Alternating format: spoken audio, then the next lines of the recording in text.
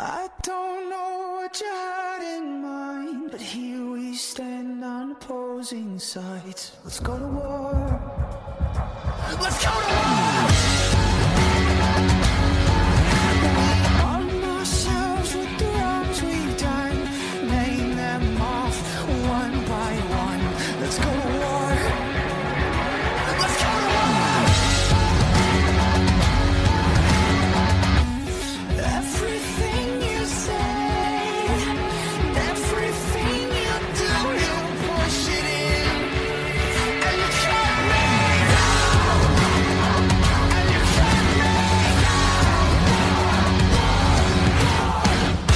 Screaming at the ones we love, like we forgot who we can trust. Screaming at the top of our lungs. Welcome to Talking Giants, presented by SeatGeek. I'm your host, Bobby Skinner, here with my co-host, Justin Pennick. We've got ourselves a Bills preview. Sunday Night Football. We're going to do segments later with Danny King.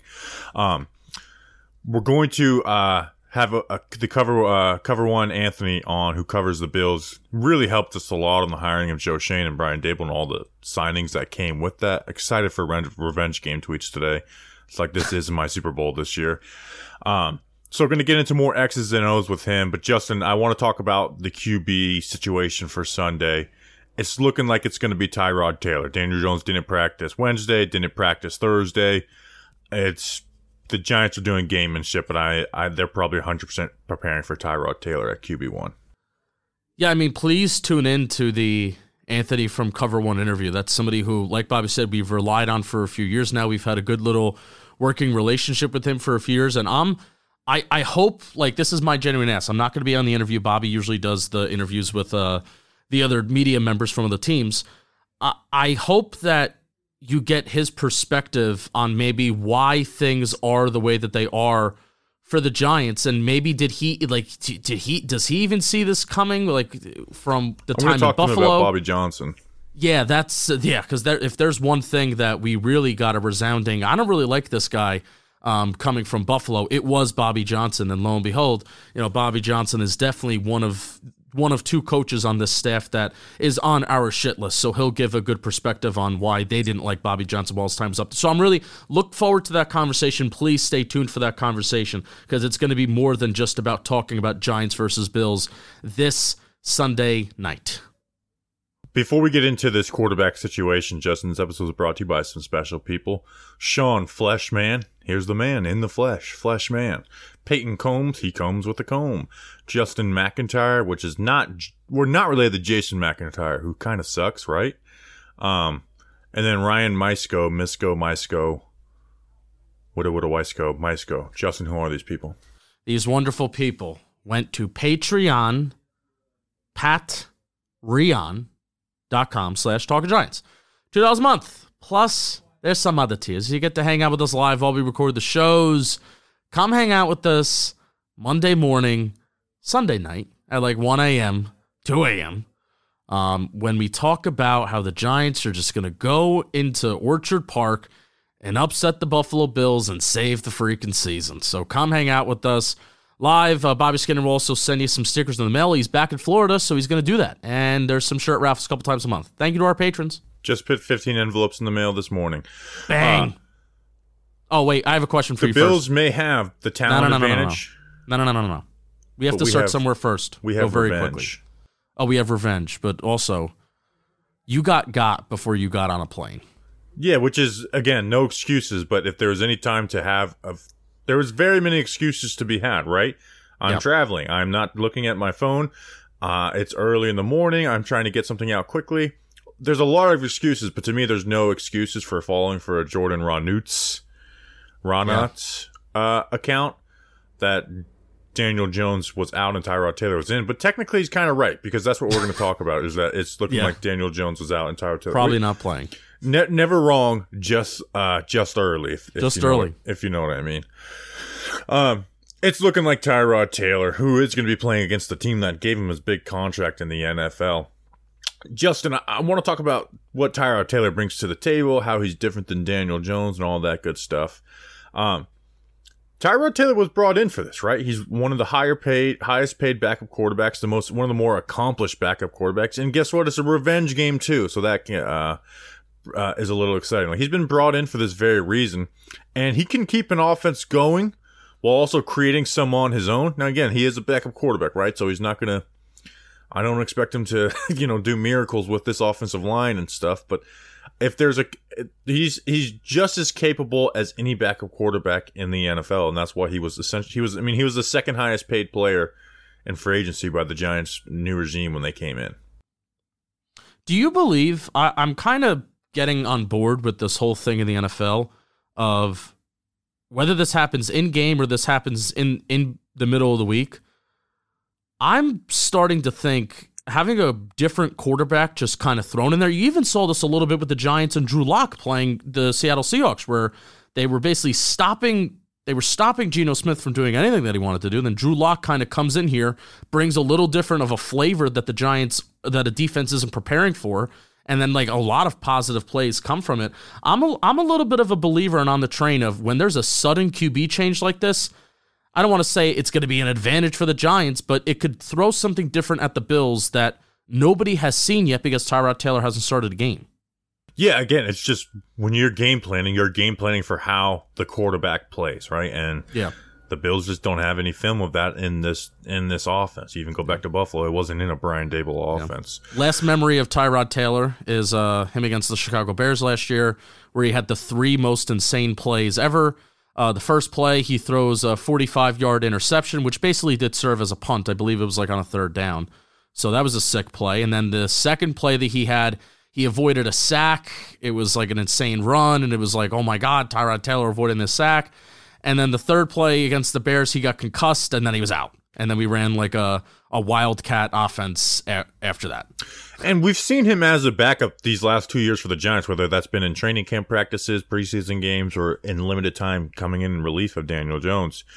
We've seen him play a little more free than he has when he's been in like the full-time, like true starter role, not just in as a backup, right? And I think at Tyrod at this age, he's going to play a little more loose than he has in other years, and we've seen him to the good side and the bad side be very, very willing to use his legs, right? The pro of that is he can escape sacks, and he also makes plays. He's not just escaping sacks, he makes plays. Like, if there's one thing I think he's probably better than DJ at, is that when he does make plays, he's eager to throw or use his legs. He's eager to throw that ball 20, 30, 40, 50 yards down the field with his legs, right? Like, he's not afraid to let it rip. Now, that can lead to bad plays too, we've seen with him.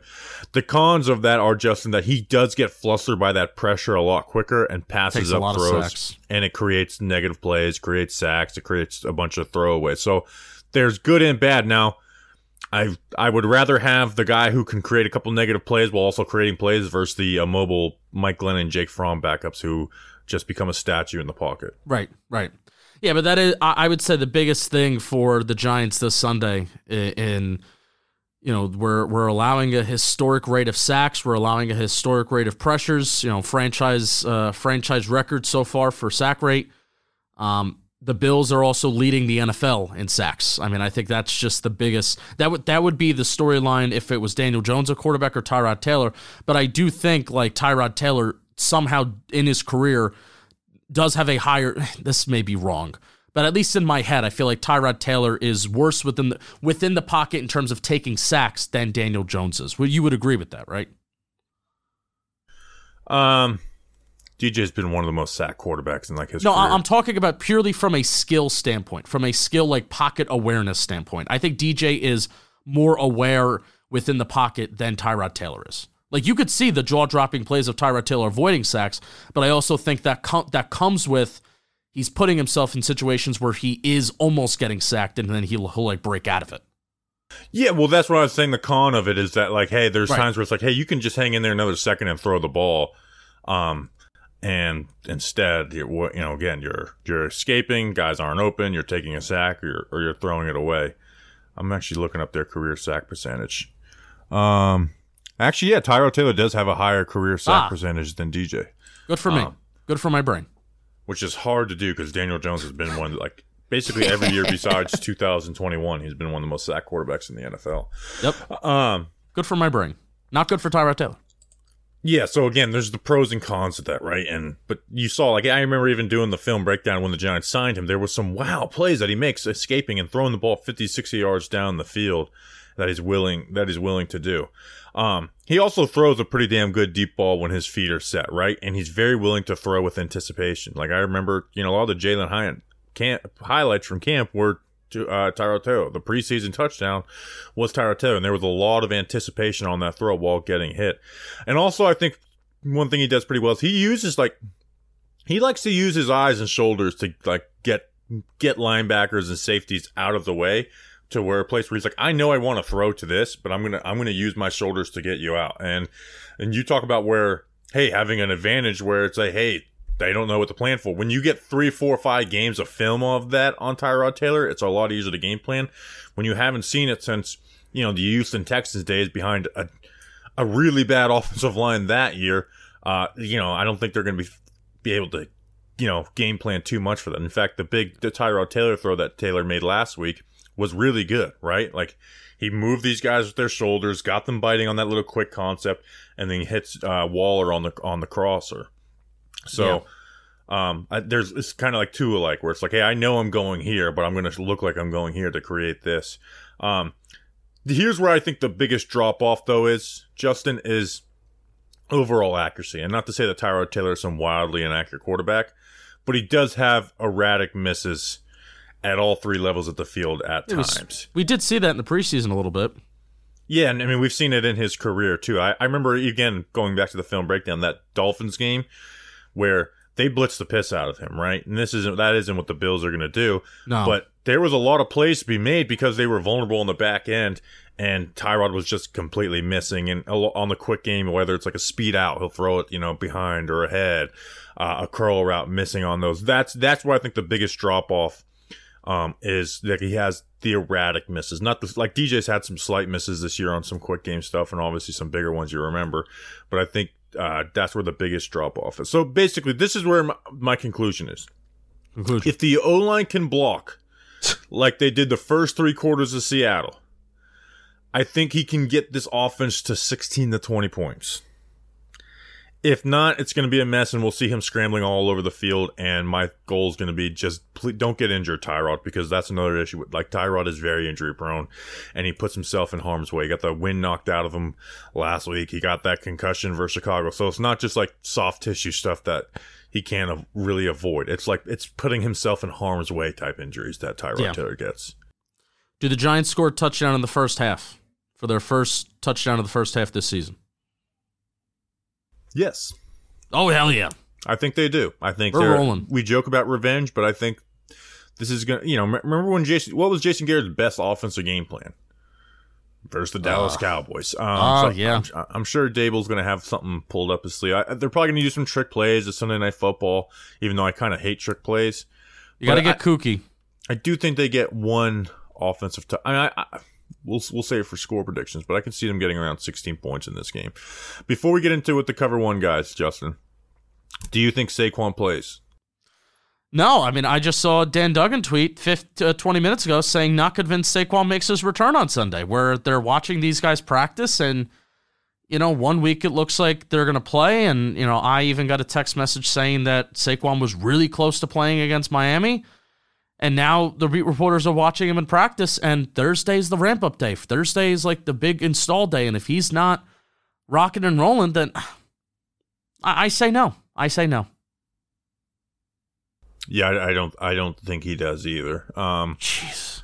Maybe they make him active and use him sparingly. Yeah. I will say, before we get into it with cover 1 guys, I like Eric Gray as the runner. It made me feel good because his preseason, if there's one player whose preseason soured me a little bit, it was him. Right. Now, again, he only had 1 blocking rep, and that's some part of the issue is the Giants don't trust these backs to block compared to Saquon, and they're doing a lot of 5-man protections. And he did fumble.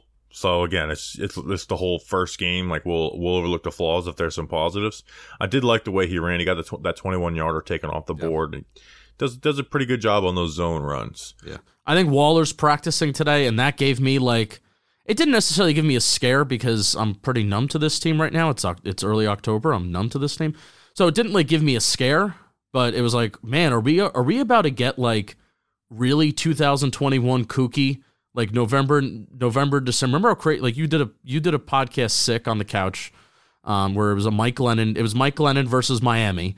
Like, are we really about to get that kooky this early in the season without Darren Waller, no Saquon Barkley, no Daniel Jones? Are we really about to do this? And it looks like he's going to play. He practiced on Thursday, so that's good at least. Hopefully there's no mystery setback.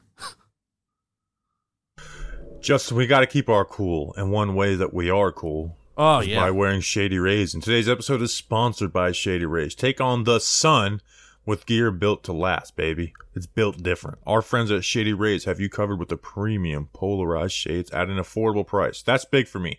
Like, I'm a big sunglass guy, right? My issue is that I'm a little reckless with them. So even though I'm a big sunglass guy, I'm not going to buy expensive sunglasses. It's just not something that's ever going to be in my budget. I will spend good money on things that I think are valuable to me, but I'm not going to do it on things that I think I'm going to have to be a little reckless with. But Shady's Rays, guess what? They're affordable. And if you lose or break your pair on top of that, even on day one, they will send you a brand new pair. No questions asked. Right? So this is the product for me. They might as well call this shit, Shady Bobby. Shady because Bobby. You can that was your nickname in high school, actually. Wear your Shady Rays with confidence because they have your back long after your purchase. And I got your back too, Shady Rays, because you guys are truly the best. Ray! That's not all. Shady Rays offers the most insane protection in all of eyewear. Every pair of sunglasses is backed by lost and broken replacement. I'm gonna apologize to Shady Rays because I went out of order in the talking points because I wanted to talk about the guarantee. And oh no, 2 and 3. I should have went 2 then 3, and I went 3 then 2. So they are the best. Exclusively for our freaking listeners, Shady Rays is giving out their best deal of the season. Go to ShadyRays.com and use code GIANTS for 50% off 2+ pairs of polarized sunglasses. And that offer now applies to the custom Jimmy and Jake collab shade. So go get yours. And if you don't know who Jimmy and Jake is, they are our bosses. Well, you'll be glad you did. And here's Anthony of Cover One. Come on, pay attention in there. Let's go. We got a beautiful day. Work. Play fast. Play fast. Whoa.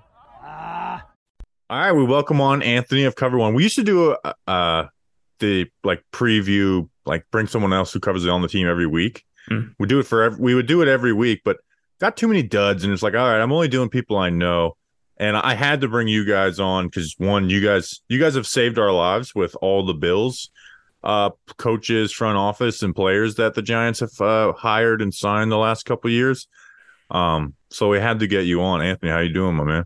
I'm doing good, man. I appreciate you having me on. I had Justin, your counterpart, on my solo show earlier in the week, and yeah, he kind of gave us some similar feedback and appreciation. I kicked it back his way. I remember, I think the very first interaction I had with you guys, you DM'd me asking about potential stuff for because it was when you guys were rumored with Frazier and Dable as potential coaches, and I gave you some breakdown pieces.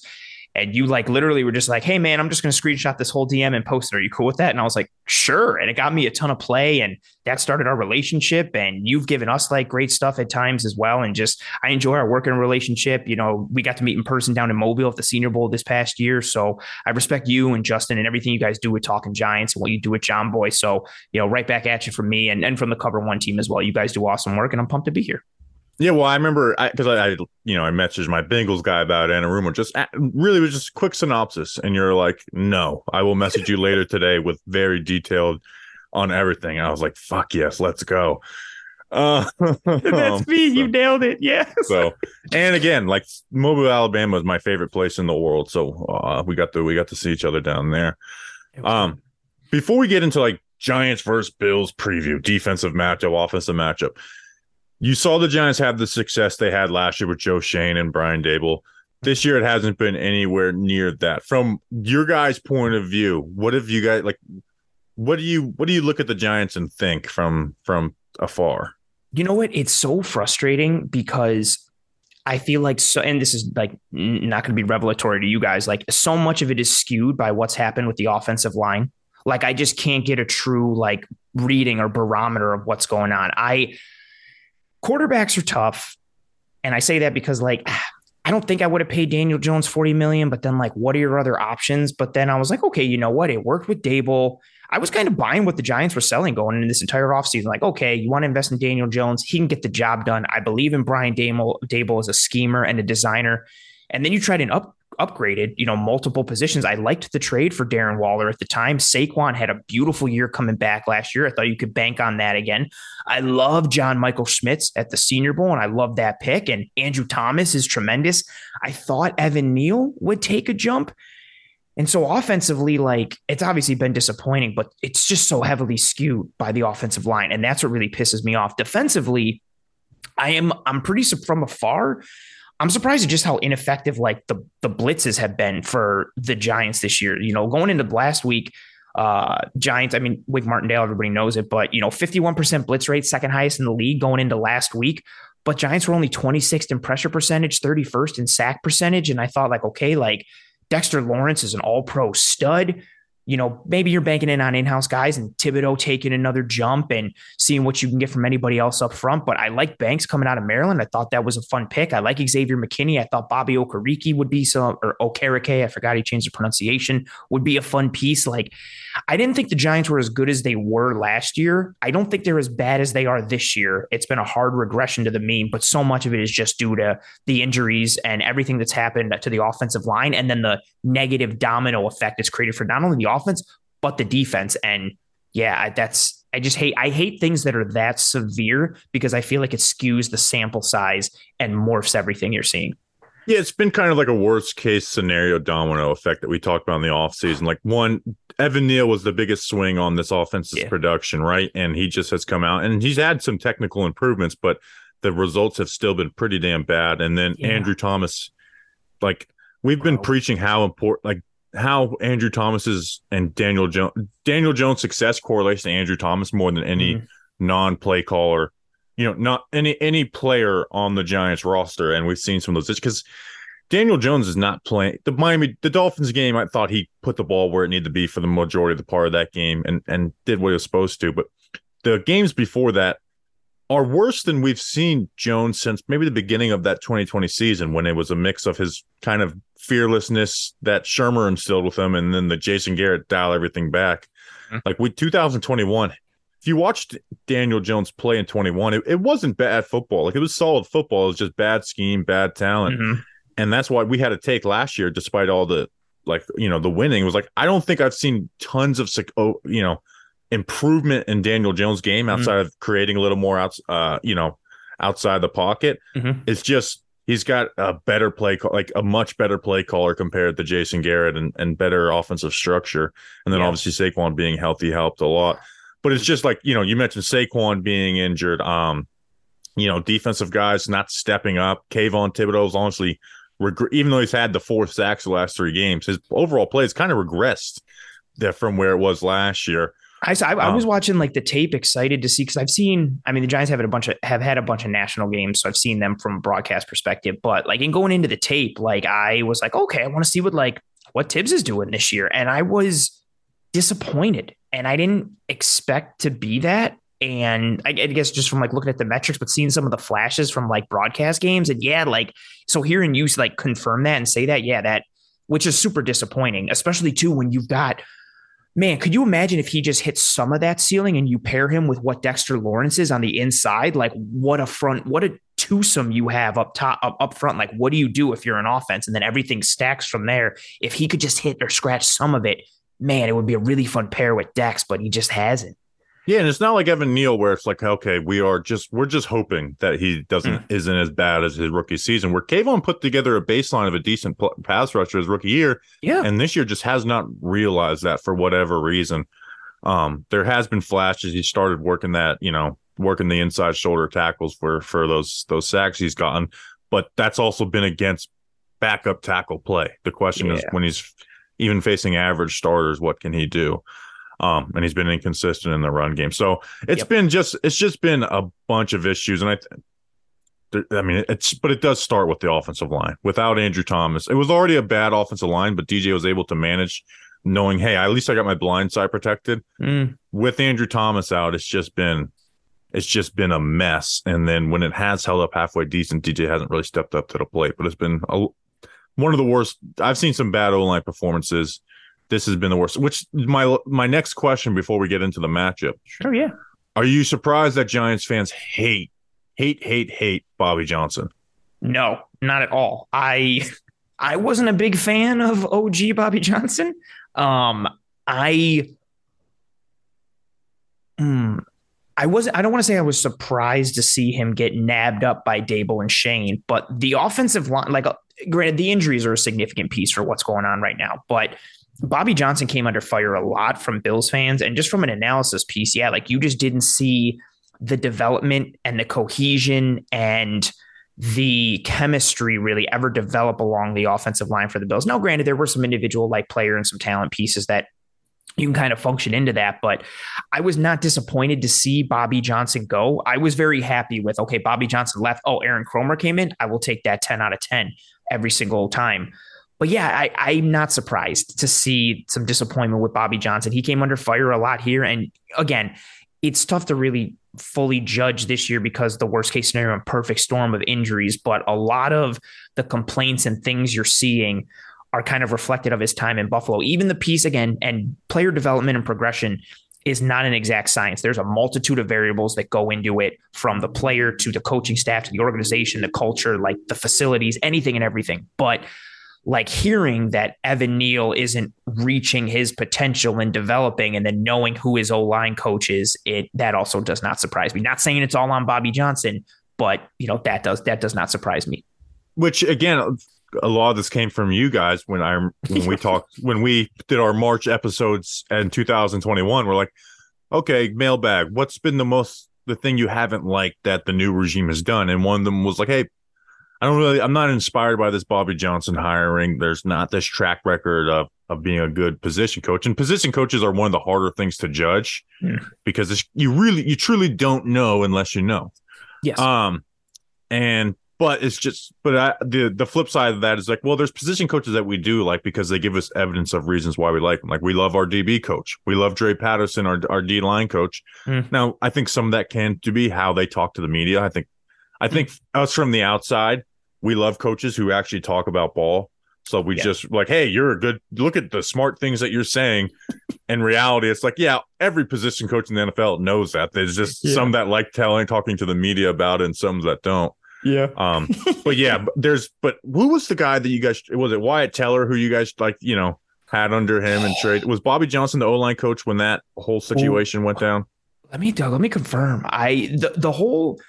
The whole Wyatt Teller thing is such a pain point for me with the Bills, and not just because of look what he became and developed. I don't hold anybody accountable in the Bills organization for what happened with Wyatt Teller. Yes, would it have been amazing if they kept him and he did what he did with the Bills? Sure, absolutely. But Wyatt Teller went to the Cleveland Browns and got to study under Bill Callahan, one of the best offensive line coaches in football and one of the best really in the game and throughout history. And did Teller show flashes with the Bills? Sure. But when he got traded, nobody was sitting there going, man, the Bills really screwed up and they just lost an all-pro lineman. Him going to Cleveland, I think a lot of his success was tied to working with Callahan and what Callahan got out of him, in addition to the scheme they run there and the rest of the talent that they surrounded him with up front. So every time we get that so much Bills fans they always do two things when they really want to get upset. Could have just stayed there and drafted Patrick Mahomes. And then the other one is got rid of Wyatt Teller. What a stupid move. And that drives me absolutely nuts. But Teller was before Bobby Johnson. Johnson was 2019 through 2021. Teller was only a Bill for 2018. That's what I thought, but I wanted to confirm. So he was right before Bobby Johnson. That's good to know, because I've actually seen people reference that. And because I've seen you, I actually listened to you guys talk about that. We did last year's draft. We did an analysis of all not the Joe Schoen draft classes, but the draft classes with Joe Schoen as assistant GM in Buffalo. And I listened. You guys did a review of that draft class. And I remember you guys talking about that. But let's get into this matchup. One of the biggest differences for this season for the Bills has been the Leslie Frazier gone, Sean McDermott taking kind of control back of the defense. What do you think has been what has been the biggest difference in that change, or biggest difference from that change? I know what you meant. It's got to be, I think, the attack-minded nature of the players and how they're playing in conjunction with McDermott's philosophy defensively, like how the Bills have operated this year. Myself, Eric, Eric Turner, we broke it down so much on the film room. I broke it down on Disguise Coverage a bunch. We watched Eagles tape with Sean McDermott when he was under Jim Johnson. And then when he took over a little bit, we were watching Panthers tape when he was fully DC there. And everything stems from that Jim Johnson tree. And for those who don't know, Jim Johnson, longtime defensive coordinator of the Philadelphia Eagles, his whole philosophy, to kind of boil it down, is just attack and pressure the quarterback, pressure the offense, dictate to the offensive line, make them have to beat you. And it was a different thing under Leslie Frazier. Leslie Frazier and the Bills defense, while being very successful, was very much, hey, we're going to force you to be efficient and beat us that way. We are going to make you go 9, 10, 11, 12 plays, be efficient, and we're going to bet that at some point you're going to make a mistake and then we'll capitalize on it. This Bills defense under McDermott is like what his defenses were in Carolina and in Philly and what Jim Johnson was. You don't know who's coming from where on third downs. They're going to bring some simulated pressures. They're going to bring some creepers. He's been very good dialing up 5 and 6 man pressures and creating 2-on-1s and free runners off the edges.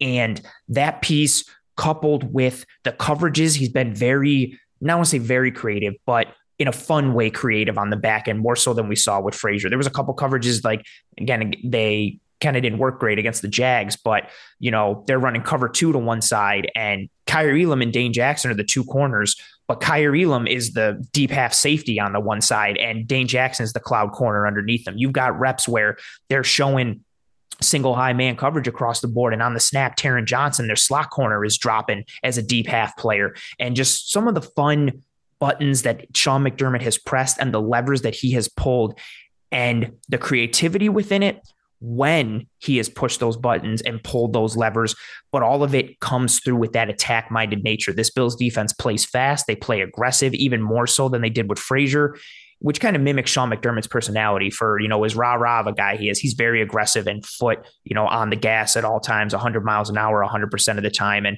the Bills will miss some tackles from time to time, and it reflects in that, but they create a lot of havoc. They create a lot of, negative plays from a run perspective with, from 0 yards or less in the run game to create 2nd and long, 3rd and longs. We know what their pressure has done. He's really just done a good job playing chess and getting this team to embrace more of an attack-minded, free playing mentality. Which is really a unique pairing of, like you said, all kind of those disguised creative, coverages on the back end, which from a content point of view, I think are the most fun things to break down as are those disguised coverages and different looks. But while also, like, having that attacking mindset up front, which a lot of times those disguised coverages mix with like the Leslie Frazier style, and we're just kind of we're changing tendencies on that type of stuff. So I think that's where you've seen a lot of the success. Absolutely. And he's done a good job too of meshing and marrying the fronts with the coverages, making sure like what's happening up front is benefiting the coverage, and having the coverage team understand what's happening up front and using that to their advantage with routes that they're jumping or how they're playing or how they're shading receivers and what coverages they're playing. We didn't see that against Jacksonville, and it's part of the reason why when they blitzed Trevor Lawrence 34% of the time. Their blitz rate out of the year going into that game against Jacksonville was 16%, so they more than doubled it. But the blitz didn't get home. Trevor Lawrence had time, and he was able to pick apart things on the back end or get the ball and dump it down underneath and create space, or get it to guys who can create space. And it was the opposite that we saw the previous week against Miami, where once Miami scored their second touchdown, everything kind of changed. Everything started to align and the puzzle pieces started to fit. And you saw a really good meshing and merging of coverage structure with front structure. And also too, like you talk about disguising coverages. I love that piece. He'll disguise the fronts too. Like he's done a ton of, you don't know who's coming from where. I'm showing 7. You have no idea if I'm bringing 7, 6, 5, if I'm bringing 4, who the 4 are, who's dropping, what coverage we're playing on the back end. And then between doing that and spinning and rocking and rolling safeties and doing what he does with Taron Johnson, it's just been a really well-designed purposeful chess match week in and week out from Sean McDermott. Now, you talked about facing Jacksonville and Miami. Now you're facing the 31st ranked offense in the NFL. Daniel Jones most likely not playing, so you get to face your old friend Tyrod Taylor, who again, probably one of the top 5 most accomplished and better backup QBs in the NFL. But again, still a backup with the offensive line issues. Don't think Saquon's going to play. They've smartly tried to hand the ball off to just kind of take some stress off of this offensive line, these pass protection issues. Yeah. But they're not necessarily running the ball very well. How do you expect them to structure versus this Giants team? I think it starts with, if Daniel Jones plays, which he probably doesn't. So you're looking at Tyrod, like you said, who, shout out to Tyrod for helping break the drought, Bills legend. You still kind of know what you're getting from an identity and play style perspective. Like, he's not going to push that ball downfield too much. He is going to play to the sticks and under. And you pair that with porous offensive line due to the injuries and how the Buffalo Bills front has got after it. Now, again, what we are going to see, Matt Milano, and basically done for the year without officially saying it. Daquan Jones, who's been playing at an all-pro level at defensive tackle this year against the pass and the run, just tremendous. Him and Taron Johnson are the 2 unsung heroes of this defense with how important they are. Daquan Jones hurt his pec. He's probably also done for the year. So there's going to be some changes in terms of the individual talent and effectiveness they have up front, but I think they're not going to be threatened vertically by this Giants offense. And then you pair that with how they attack, how they gap penetrate. I expect to see the Bills get the Giants in a lot of 2nd and long, 3rd and longs, and then Sean McDermott kind of getting into that bag of, here comes the pressure packages on 3rd downs. We'll see if you can beat it. We'll see if you can diagnose it. Do you have the talent on the outside to beat our corners, which you potentially can? Christian Benford, he practiced today. Wasn't wearing a non-contact jersey, looks to be back in the starting lineup this past week, so it could be him and Dane Jackson, but Kyer Elam has factored in there. Dane's had some bang-up issues at times, so we'll see what happens on the back end for the Bills. And then also, again, working in a new linebacker from a coverage standpoint, but I feel that they're going to be confident they can get pressure, whether with 4, but especially with a lot of their designers that they get into on 3rd down, and you pair that with their aggressive style, keeping things in front of them. I think they're just going to put a cap on this offense in the Giants and really just attack and come forward, which is why for the Giants, I'm trying to lean into, heavy personnel and play action right off the bat. And I'm at least trying to test that cage a little bit and make them respect that vertical piece, especially if you can complete it, and Tyrod, for as much as he's been check down Tyrod throughout his career, when he uncorks it, he throws a pretty deep ball. Like, he can make some plays.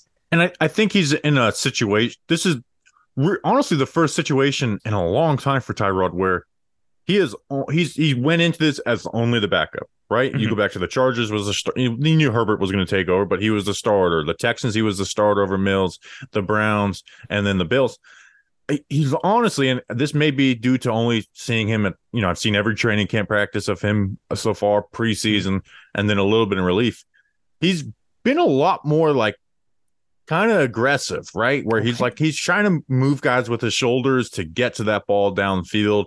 He's, throwing on the run. Again, I think part of that is Tyrod he knows he can get away with that in the red jersey in training camp a little bit.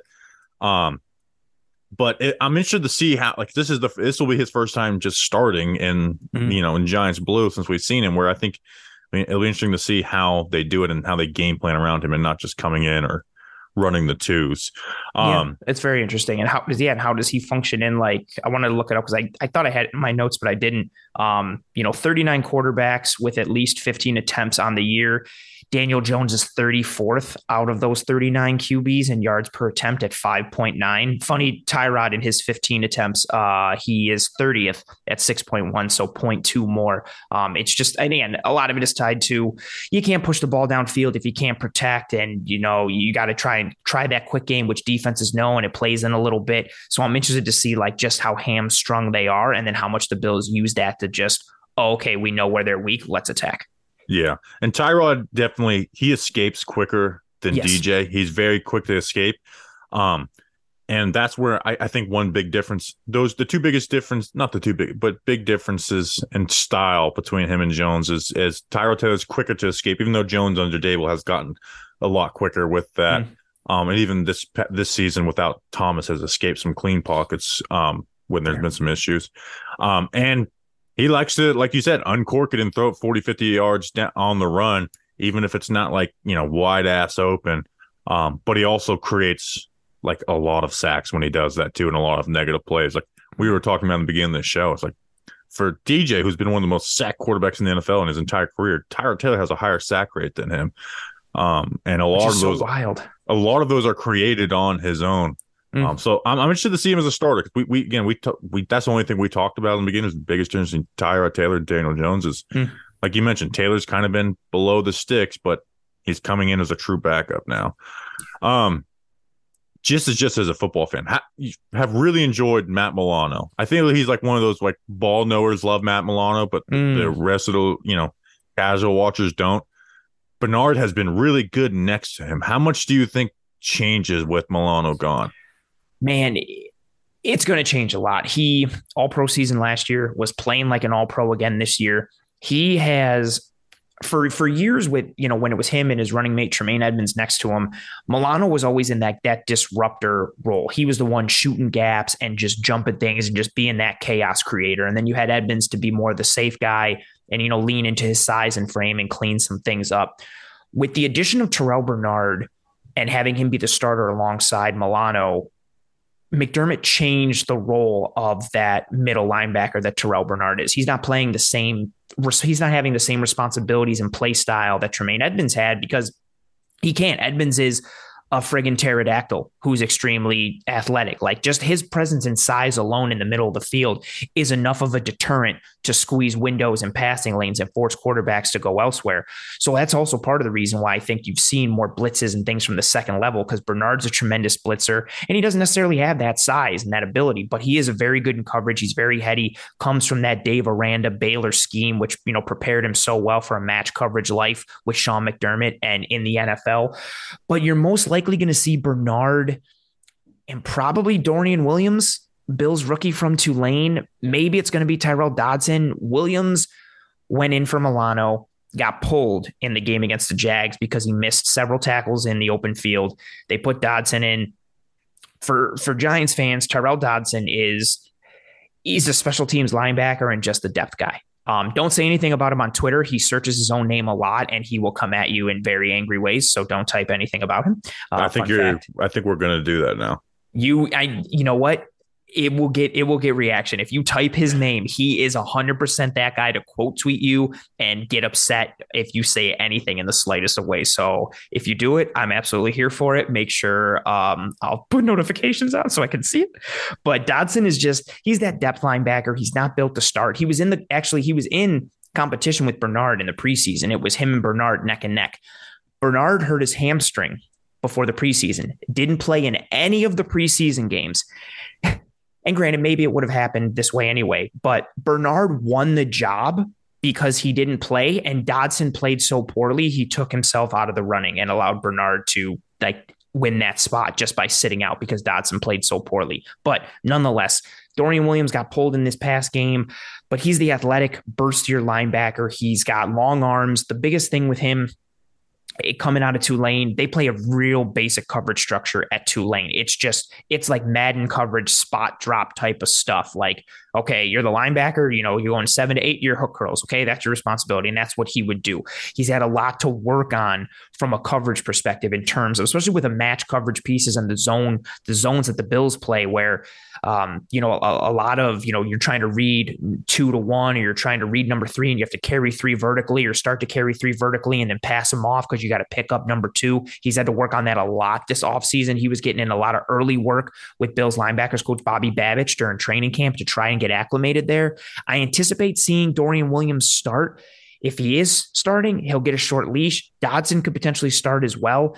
So it's a lot to be on Bernard's shoulders now because he is the best linebacker that they have now with Milano going down. And Dodson is a liability in coverage and not athletic.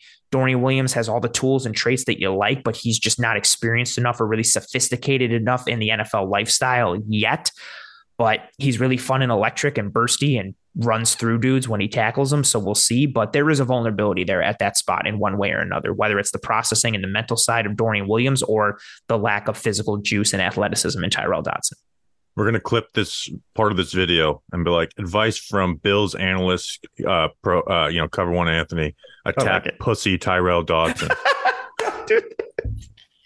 Anthony from Cover One says Tyrell Dodson's a huge bitch and he should be attacked. This is the reason the Bills will lose on Sunday. Will be upset on Sunday. Quote Anthony from Cover One. Fuck Tyrell Dodson. So I'm interested to see what you think. I sent you over some game notes of the Giants, and a lot of that I think helps with like their coverage usage, how they align pre-snap. The Giants went only too high in light boxes versus Tua, but most teams they are living in single high, and basically either run quarters or man coverage.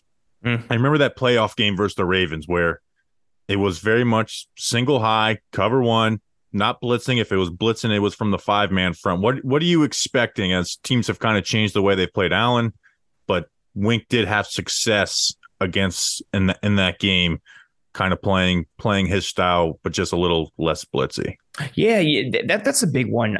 Like I mentioned some of the numbers earlier, I think it starts with the blitz piece and what is Wink going to do. So traditionally, Josh Allen has been good against the blitz, and even on this year, he's been good against it. Against the Jags, he was not so. And just like a couple numbers, 50% completion percentage versus the blitz against the Jags, 73.1 on the year versus the blitz, 3.7 yards per attempt against the blitz versus Jacksonville versus 8.1 yards per attempt on the year, 150 or 115.9 rating on the year versus the blitz versus 59.3 against the Jags.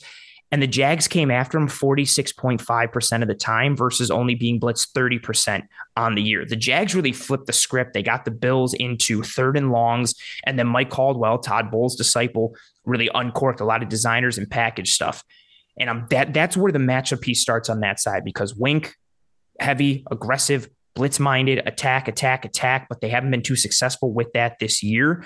And the Bills have eaten the blitz. This past week, they didn't. So I'm very interested to see how that piece starts there and what they do. And then from a coverage standpoint, teams are having to play the Bills differently this year because of the presence of the Bills run game. Going into this past week, second in total EPA, second in EPA per rush. Now, after having a bit of some struggles on the ground against Jacksonville, they're still fourth in EPA on the ground and fourth in EPA per rush. And it's not because, they're doing a ton of QB bash with Josh Allen and a ton of QB pull or read option stuff. Like, it is the traditional run game with James Cook and Damian Harris and Latavius Murray. They're running duo, they're running dart and tackle wrap. They'll run GH counter. They do a lot of good things on the ground from a traditional standpoint and traditional aspect. And that's helped them kind of manipulate coverages, and especially in pairing that with their under center game. Josh Allen is one of the best, statistically and on tape, under center passers, but especially under center play action pass. So they've been able to influence defenses this year into more single high looks and walking that safety down, having to honor the run, especially because, they are successful on the ground, but because they're able to pair it with 12 personnel with Knox and Kincaid, or 21 personnel and getting Reggie Gilliam out there, who's still an athletic fullback that they can still kind of pass out of, even when they show heavier and more pro personnel type of looks and formations. So a lot of the coverage pieces they've been able to manipulate this year because they have a legitimately strong and a legitimately good run game. So teams aren't able to just sit and be like, well, we're just going to play too high the whole game because we know you're not going to run the ball, or we know you can't run the ball, and we're going to make Josh Allen have to stay efficient. The other coverage piece, what we've seen as well, teams, again, the Jags flipped the script. They came after Allen. They attacked. They dictated protection. If anybody can watch that game, watch the tape, however you can, watch the third downs. The Jags game plan was beautiful against the Bills in terms of design and execution. But a lot of what we've seen this year is defenses just giving Allen the underneath and saying, be efficient, try and beat us without explosives, whether it's single high or too high, we're keeping everything in front of us, stay efficient. Are you going to take the check down to the running back? Are you going to throw that little flat route to the tight end? Or are you going to push the ball downfield like you did against the Jets in week 1 and make stupid decisions because sometimes you want it all when you really don't need to do that?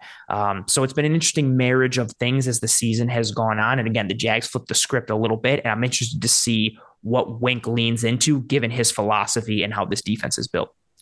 Yeah, I think the Bills obviously Josh Allen's been great this year, but that week 1 game, I feel like there was any time for that game to happen, it was week 1 to be like, Yes. hey man, you like I don't know who said it, but someone described that as an immature loss, and I thought that was like perfectly well said. And I was also listening to Mays and Tice maybe a couple weeks ago talking about how like the Bills had always gotten under center basically just to run play action, where this year they're actually handing the ball off and, like you said, changing the way teams have to play. And then real quick, you pair that with like when they do that, then they're in 12 or 21 and they've increased the surface of, you know, what they have up front. So it's not just like in shotgun 5-man line, like they have like a 6-7-man line, and you can get to more of the run game that way. You can run like weak side zone, or you can pull God knows who from wherever you want to. So their run game has gotten more diverse in addition to being effective. And a lot of it's tied to that under center traditional aspect. Sorry, I got excited. Go ahead. No, you're good. This is just me being curious. I know Kincaid is in concussion protocol, but I remember listening to you guys talk about last year, like the Beasley being a missing piece and kind of you guys using Diggs in the slot to try and keep stuff on schedule. And has Kincaid been the Cole Beasley replacement despite them being the exact opposite body types? Yeah, it's funny. Like Dalton Kincaid's nickname is like the whole like swole Beasley thing because he's supposed to play the same role, but he's just obviously so much bigger. We've seen more traditional usage from Dalton Kincaid. It hasn't been as much of, the Cole Beasley slot role. He hasn't been targeted a ton. He hasn't been this huge focal point. But it's been more of leaning into his ability to be on the field and create mismatches, whether for himself or really just from a schematic standpoint with the rest of the grouping that he's on the field with. And a lot of it, again, stems from he's been okay as a blocker, which I think is more than functional given his proficiency as a route runner and as a pass catcher. So it's really been just their ability to line up with him on the field and the bind that it puts defenses in.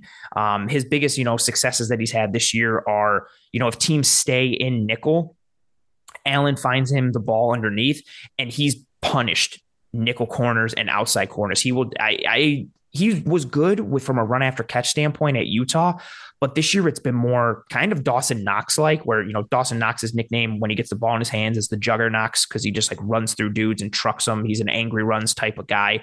Kincaid is kind of molding into that a little bit. He's dropping the shoulder and he's running through defensive backs. It's 1st and 10 and he gets the ball, and instead of getting tackled at 7, he runs through dude and he gets the first down by getting some yards after contact. So Allen will find him underneath and allow him to kind of eat against DBs once he gets the ball in his hands, but you're not seeing a ton schemed up for him, and he is getting open, but everything from a pass standpoint, it's so hard to judge everyone. Everything funnels through Diggs. Allen is looking towards Diggs first and foremost. That's where he's going to go. There's tons of clips and tape of, hey, Dalton Kincaid just came open. Hey, Dawson Knox just came open. Hey, Gabe Davis came open, but Allen already decided to give the ball to Diggs for better, for worse, short, medium, long. So everything still stems through there, but Kincaid's having a good year. Don't listen to all the Bills fans that are upset because Sam Laporta has better metrics. Dalton Kincaid has been good, and the schematic advantages have been significant, just more so in the run game than the pass game thus far. Right. Last thing I'm going to ask, I've been looking forward to this game for a long time because every Friday we do revenge game tweets. Which, again, I don't care if you're the backup long snapper. You get yourself a revenge game tweet if you're playing your former team. We do it for coaches. We do it for front office members. I got 17 lined up for Friday when people are listening to this. I've been waiting for this day for a long time. Let me cut out Brian Dable and Tyrod Taylor. Which former Bill are you excited, like, going to be the happiest to see and be like, and if he has a solid game but doesn't win the game, I'm like, I'm good for him, happy for him. Isaiah Hodgins. I thought it'd be Isaiah Hodgins. Everybody loves Hodgins. Bro, Gabe Davis has been very good, despite Bills fans telling you he's not a true wide receiver too, even though he's had some fantastic metrics this year from an EPA standpoint. Again, conversation for another time. But I was more excited for Hodgins. He and Gabe Davis came out in the same draft class. Gabe Davis was a 4th rounder. Hodgins was a 5th rounder. I was more excited for Hodgins. Football Sundays are football Sundays, but Saturdays, I'm usually doing a lot of things with my wife at the time, my fiance. So we'd be out and about Saturdays, but we'd be home Saturday nights. She falls asleep. So the Pac-12 was like my main college football consumption from a live standpoint. So I saw a ton of Isaiah Hodgins, liked him on broadcast, and then watched the tape. and just a really precise route runner. You know, you talked about in college how he would study Stephon Diggs's tape the night before games, and you saw that precision in his game. And when he got opportunities, again, they were few and far between, but he flashed a lot. And myself and Eric Turner, we had him on the show last year before he got cut from the Bills. We had him in the film room breaking down tape, and just really smart, good head on his shoulders. You can tell, like, especially in that Bills offense where so much of it is post-snap reading and adjusting. You have to understand the game from an X's and O's and, high football IQ standpoint to succeed there. What did him in with the Bills was just they had like a deep wide receiver group, not necessarily high-end talent, but they had a bunch of roles and pieces established already, and there wasn't really room for him. I think he's a good dude as a person, and I think he actually is like a quality player. Like, I think he's somebody, I don't think he's ever going to be a true one, but I think he's somebody that can give you like low 2, mid-tier 2 type of production. He's got the length, he's got the precision. I like him. I would love for him to ball out and get like 9 catches for 130 yards and the Bills to win by 40. But he's someone who I root for. I just think he's got a good skill set with a good frame. And I'm really happy that he got the opportunity to play last year for a team that needed wide receiver help, and he took advantage. He was a godsend for the Giants last year. Like you said, despite like, hey, he's never going to be a one, but he was a godsend because it allowed the Giants to do drop back 11 personnel passing, which they were not able to. I mean, they were running out Marcus Johnson. It was very rough, and it allowed to have someone opposite Darius Slayton who can win on the outside. And yeah, he's been really good. Like, he doesn't have the speed to separate deep. The one thing I wish we could see a little more, and this could be a DJ issue, but we saw it in camp and opportunities. I'd like him to be able to win more contested down the field, and just anytime that's kind of happened, it hasn't been his great thing. I thought that would be what could take him to the next level. But like you said, precise route runner, great at the stem. Like, he just knows how to read leverage and separate the stem, and that makes him really good in what the Giants were doing with their quick game and stuff. So yeah, and I thought it would be Hodgins. Yeah, you know me, you called it, and I thought it would be a fun fit of him with Slayton and Waller, and even though Jalen Hyatt is a polished route runner, like what he could do from a speed and take the top off standpoint. And I thought all these things in the right scheme, in the right system. And I thought it was going to be like this year. Again, the offensive line and a whole bunch of other things have kind of skewed it a bit. But yeah, I thought he could, like, his upside would be like his highest upside I thought was like a mid-tier 2, but I thought he could realistically be like a high-end 3, like a low-tier number 2 receiver. And yeah, it's just kind of fallen by the wayside with a lot of things that have happened, but I do think he has ability, and he's somebody who I do root for because, again, I like his skill set. Like, his tape, he just flashes in a bunch of ways, and we'll see what happens.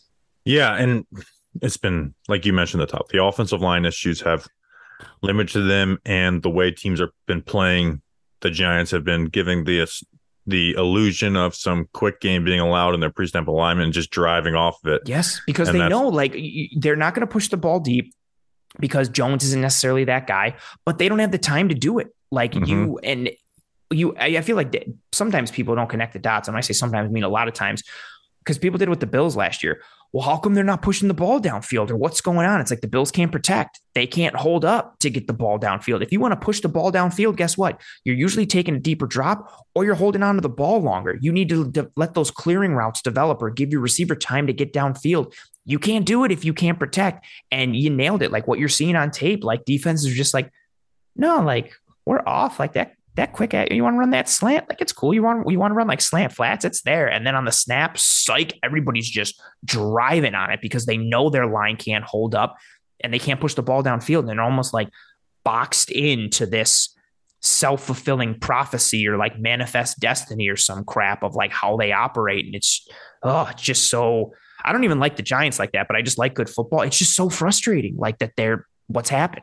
Yeah, I did a quick hitter video this week. The Seahawks and the Dolphins did it where they would you know how much Dable loves like those free release RPOs on those little out routes, and they've done one with the slot and one with just Slayton on the outside, where the one versus Seahawks, Tariq Woolen was supposed to be carry the vertical, and he just squats on it and drops an interception, and the Dolphins drove on it with Slayton.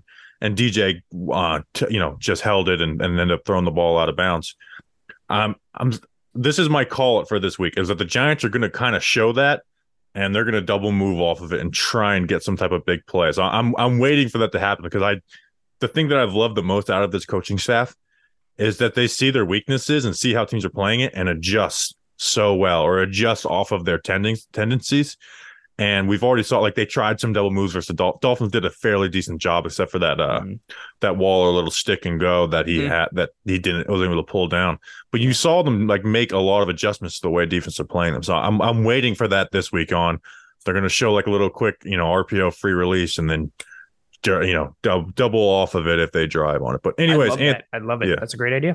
Yeah, Anthony, where can people follow you? I'm going to tweet it out tomorrow so people can get their fix before the game. I'm very sad that we're not as invested as this as Giants fans, because this would be a perfect time to like drive people over to your guys' page and see everything that's going on. But we unfortunately I'm having to mute the words Tank and Caleb Williams and stuff to get through the season. Dude, but even on this end, like, Justin and I were talking about it on Tuesday, like the Bills are obviously in a better state right now as a team and like for this season as a franchise, but it's sad on the Bills end, not just because of the loss to the Jags, but like it's heartbreaking with what happened to Tre'Davious White 2 weeks ago, what happened with Matt Milano and Daquan Jones, like, and coupling that with the loss, the excitement is always kind of dialed down a bit after a loss, especially after the week before was the win against Miami and such an important game for everyone. But between the injuries and then, what's going on with the Giants, like, I'm in the same boat. Like this week I had this game circled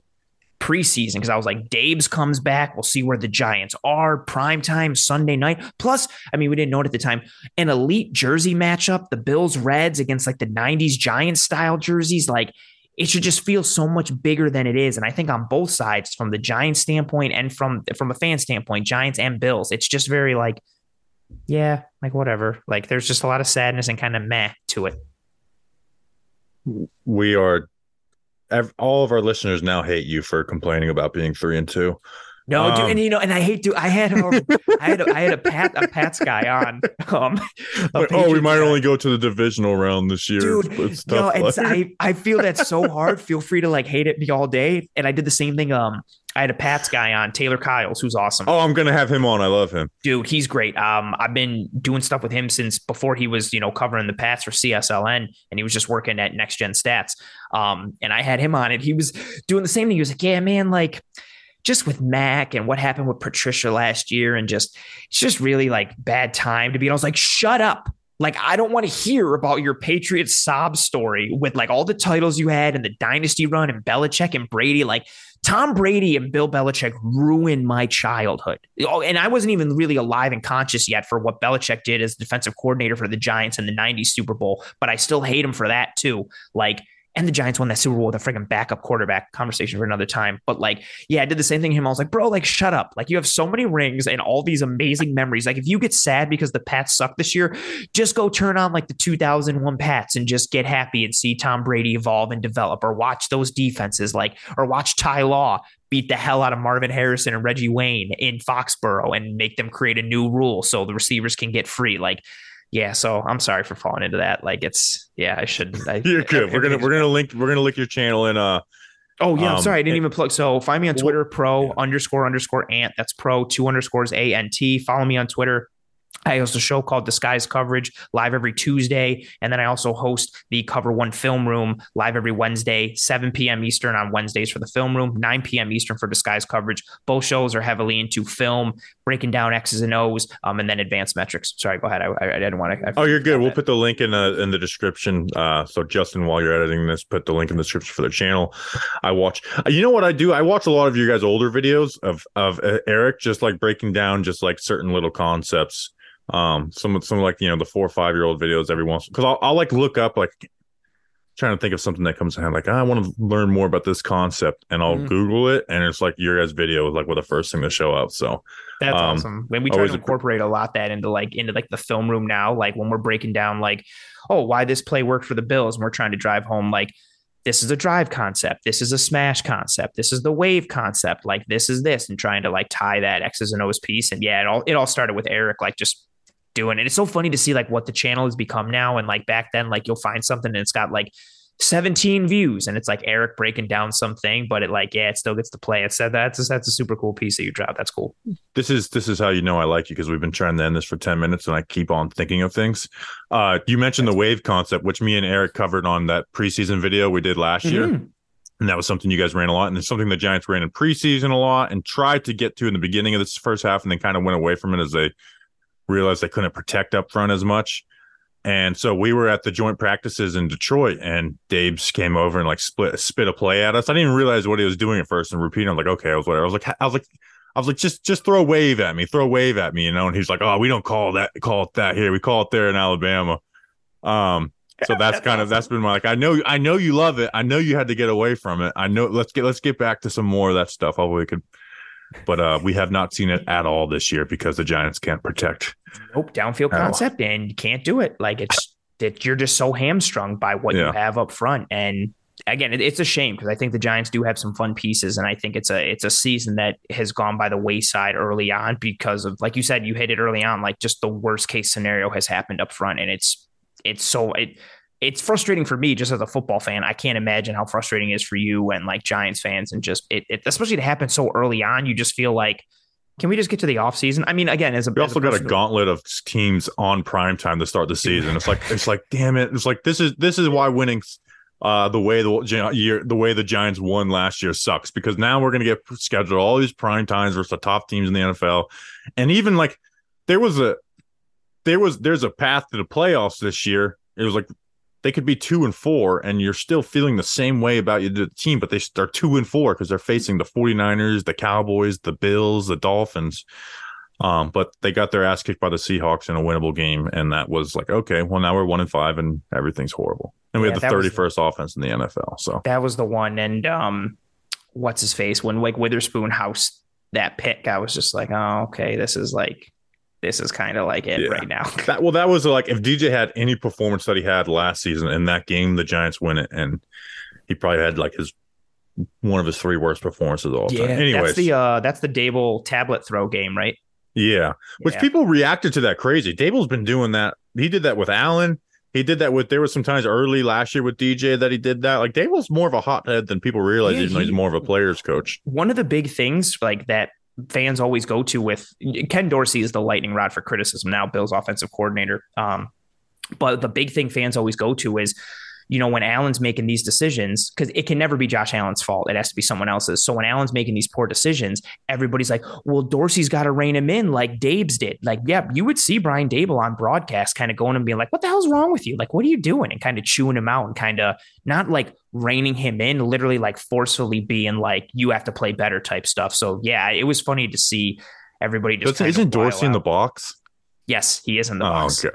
Yeah, and I'm a big play caller, offensive play caller in the box. You see so much more up there anyways. Yeah, it's tough because you're not on the sideline with the guy and with the player. But too, the eye in the sky doesn't lie, man. If you have that bigger vantage point or better vantage point, you got to take advantage of it. I'll shut up now. I'm sorry. I know we've been trying to end this. I'll be quiet. No, it's good. I'm preview pods are now my favorite pods of the year now that the Giants stink. So we can make them an hour and a half. I don't give a damn. Anthony, appreciate you as always. Thanks, man. Hey, Shula, you better hope I never get back in there. I will kick your Hey, baby, let's go out there like a bunch of crazy dogs and have some fun. All right, thank you to Anthony from Cover One for coming on the show. We love Anthony. Check out the Cover One guys. Bobby Skinner, before we welcome on Danny King, we got to talk about SeatGeek. Today's episode is sponsored by SeatGeek. If you don't know what SeatGeek is, where are you? What are you doing? Where have you been? They're a ticketing app that makes buying tickets super, super simple with over 28 million downloads. SeatGeek is the #1 rated ticketing app. I need you to go on SeatGeek right now, and if you do not have Giants versus Commanders tickets, I need you to go buy some. It's going to be a bad game. Well, guess what? That's actually an opponent that maybe we can actually win. And also, Bobby Skinner will be coming up for the game at MetLife Stadium. Danny King, will you be there? It's a guaranteed win. Commanders, no. All right, good, because you're the mush, and the last time that you and Bobby were in the same stadium versus the Commanders, an unstoppable force and immovable object met, and they wound up tying. So Bobby Skinner will be there. He is undefeated at Giants, or excuse me, at least he's never lost at a Giants game. Never lost. Never lost. So come witness undefeated. a win. I've been undefeated. I have not been defeated. Nah, I made you tie. But is a tie? If you tie, it's not considered undefeated. Did they win? They did not win. Did they? So they did not defeat us. Okay, thank you. Undefeated. That's the definition of the word, Justin. So come hang out with us. Bobby Skinner, Justin Pettick. We'll also be at L16 on the Curb, which the link to the tickets to a tailgate is in our bio, so come hang out with us. It's going to be a lot of fun. When it becomes official, I have an announcement about tailgates, but it's not coming yet. SeatGeek, every ticket is backed by their buying guarantee, and SeatGeek is the only site that lets you return your tickets ahead of the event with swaps. But guess what? You're buying Giants versus Commanders tickets. Don't swap them. Just come to the game and hang out with us and tailgate with us on L16. We've got the hookup. Use code GIANTS for $20 off your first purchase at SeatGeek. That's $20 off your first purchase with promo code GIANTS. Click the link in the description to download the app. You'll be glad you did. Thank you. You'll be glad you did. Now we welcome on Danny King, who you just heard, on for weather and trivia. Danny, what is the weather like up in Buffalo? I'm kind of sad we're not playing Buffalo in late December, to be honest. I'll be honest. I am too. You're going? This is an honest podcast. Yeah, I'm going. Yeah, you don't remember the whole thing about us going to Danny's dorm? I have a bad memory. I've unfortunately gone to this game to see Tyrod Taylor, the quarterback I've always wanted to see. But that means my sheriff memes are back. You get to go again with a backup QB. This is your Super Bowl. Of course. My revenge game tweets, your backup QB game. This is truly a Super Bowl for Talking Giants. This is why we watch. And apparently the weather is there's gonna be some rain showers, unfortunately, which I ain't over the moon about. There's God. Some rain showers. I mean, it's gonna feel like high 30s, so I love that. That's some Buffalo weather right there. But there's a chance of rain throughout the whole game. Not going to be too windy, apparently, but I don't know how windy it gets at Buffalo Stadium. So that'll be intriguing to see. But, yeah, I'm going to be there. Probably not going to have a lot of fun. But, hey, I get to watch the Giants. So who's luckier than me? Probably everyone else. What do we got for trivia? My trivia. I like this trivia question this week. All right, I like this one this week. I think I'm gonna win it. So back on September 15th. What do you mean you think you're gonna win it? You know the answer. Yeah, I know, but I think I'm gonna make sure y'all are stumped. No way y'all get this. Back on. Oh, September... by the way, I don't think it's gonna rain. Did you look at Apple weather? Nope. Oh, you got to listen to Danny King AccuWeather. Yeah, I'm just saying there's a chance. So I'm making sure I'll cover my weather. The Weather King. The Weather King forecast. We need to make that a Twitter page. Danny, so because you are a weatherman now, and because I have a thing of like one of my goals one day is to do storm chasing content. We had the conversation on Simple Man Radio last week about like what did your mom think about when we first started this? How weird was that? How much weirder would it be if you're like, hey, Bobby wants me to come and chase storms with him because I'm the weatherman on the Talking Giants podcast. I mean, you got to chase a check, and if that means I got to go storm chasing, chase that check, baby. Gotta chase a check. So no big hurricanes in Florida. I guess no big hurricanes on my side of Florida this year. So we'll that'll be to be decided. What is trivia this week, though? But this trivia this week, back on September 15th, 2019, the Giants lost to the Buffalo Bills 28-14. Oh, there's not a single thing I can miss from that. This. That was Eli Manning's final start before Daniel Jones got taken over, but then Daniel Jones got hurt. But that's besides the point. Can you remember who caught a touchdown pass from Eli Manning in that game? And before, I know Saquon Barkley had a touchdown. That was not... First drive of the game, all rushing touchdown. So I am looking for the man that caught Eli's touchdown pass this game. The only touchdown pass thrown. I know this at 100%, not without a doubt. I'm so excited you asked this question because I can flex my 2019 knowledge of every single second of that Giants season. Justin, do you know it? Man, I part of me wants to say like Benny Fowler. Is that your answer? Yeah, final answer.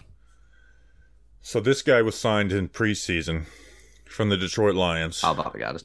Oh, yeah, he got it. He got it. This guy caught a touchdown from Matt Stafford before. It is T.J. Jones, baby. It is TJ. It is not DJ Jones. It is T.J. Jones. I was so confident this was going to stumble the whole crew, but yes, it is T.J. Jones, the man that signed for the Giants that year. He was drafted in the 6th round of the 2014 draft. He caught free passes for 38 yards during his time with the Giants, and he only caught those passes during the Bills game. And then he returned some punts against Tampa and Washington for the 3-game stint he was with the Giants for. So Bobby clearly has superior 2019 knowledge. I mean, T.J. Jones, that was a nice catch. It was. I remember I was there. That game was sweltering. I was sweating profusely. Oh, my God. That's the thing that I remember the most about that game. Also the Giants, the first 2 games of the season, had the best offense in football during the first drive of the game and then didn't score anything after that. And then MetLife Stadium ran out of water in our section. That's how hot it was. Those first 2 games of the year were like first drive, crisp, every play good, touchdown, and then down from there. Me on August 1st, 2019, at Dan Duggan 21. How is TJ Jones being worked into the offense? Mostly playing with threes, but has made some plays. I was a big TJ Jones guy. All right, so I got trivia right. I'm very happy. You cannot ask me. There's not a single question from 2019 you can ask me that I won't get right. That's fair. All right, fantasy, where we draft players from the Giants and their opponent. Let's talk about this. I love this. Danny widened his lead with a 46.9 point outing last week. I jumped Justin from third to second with a 45-point outing. I'm 11.9 points behind Danny. And then Justin, who will be picking first, had a decent outing, 33.6. But he's only 17.5 points back. So the fantasy race is close, which we kind of need with the state of this New York Giants roster. I'll be picking second, Danny third. Justin, you have the first pick this week. I think it's an easy one. Stephon Diggs is one of the hotter players in the NFL right now. Catching touchdown passes, catching a lot of balls, and I think he was a little upset, shocking, with the team's performance in London. So I think the team is going to make somewhat of a concerted effort to get him the ball Sunday Night Football at home and to have a nice bounce-back game for the Bills. So give me Stephon Diggs first overall pick. Very good. I'm going to be taking James Cook. I mean, he's their lead back. He's having a good year. They give him a bunch of receptions, right? And he's not the perfect back, but like what they're asking him to do, he's doing pretty well. He's creating some, decent. He's breaking runs. A lot of tackles. I think he's having a really good year. Like I'm pretty. The only thing is they don't give him any like goal line touches. But the Giants do allow a lot of 20-plus yard runs. They also allow a lot of 20-plus yard pass plays, and the Giants have allowed a lot of rushing touchdowns to running backs this year. So I picked James Cook in our John Boy Media who's going to score a touchdown this week. I did pick James Cook. I'm actually taking like a good like W victory lap on James Cook and my overall kind of like draft thoughts on him. He's really developed into a nice NFL player, and he breaks tackles, and I think he honestly looks a little bit better than what he did at Georgia, because he was just kind of like a speed guy at Georgia. Now he's like breaking tackles and looking pretty good contact balance. So I'm going James Cook, second overall, their lead back. It makes sense. And I had Saquon 1, 2, 3, 4, 5. I had him 6, but I'm crossing him off the big board, by the way. Danny, you have back-to-back pick. Lucky me. I'm going with the Bills wide receiver, Gabe Davis. We're going according to the Body Big Board so far. He's been balling for them this year so far. Yeah, good back-to-back games as well for them. And then after that, it seems like he's got to play, so I'm gonna take him here. I'm gonna take. I'm not feeling it, but I'm gonna take Darren Waller. And there's no one else really that appeals to me. Well, there's the obvious choice of who appeals to me, but I all know what our strategy is there involving him. But I mean, Bills are ranked third in allowing tight end points per game in fantasy, so they've been kind of good against that. But maybe this is the game Darren Waller gets involved. Maybe Tyrod Taylor's like, we traded for a superstar. Let me use him a little bit more. He also had a good game last week against Miami, so that's why I'm kind of feeling Darren a little bit. Man, I'm really pressed because the guy who I would pick next is in concussion protocol. Oh. Like I know who you're talking about. But I'm going to go it anyways. I mean, you can... Actually, no, I'm not going to do it. They have 2 tight ends that are, like, questionable. Yeah. I know, which is very frustrating. But I mean, both are limited in practice, but Kincaid being limited is less like a...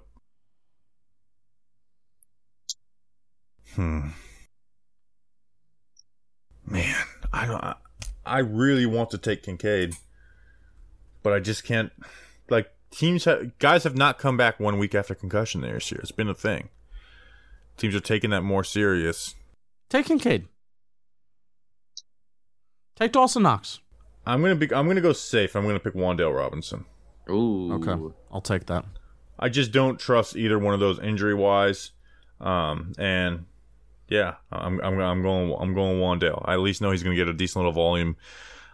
They play a lot of zone, so I'm going to go Wan'Dale. Back This to is back kind picks, Justin. kind of a wild. Oh, I guess. Yeah, all right, back-to-back picks. So I guess I'll pick a Giant. I'll pick a Giant first. I'll pick him again. Darius Slayton. Damn it. Tyrod did get the ball to Darius Slayton. Darius Slayton. There's this one.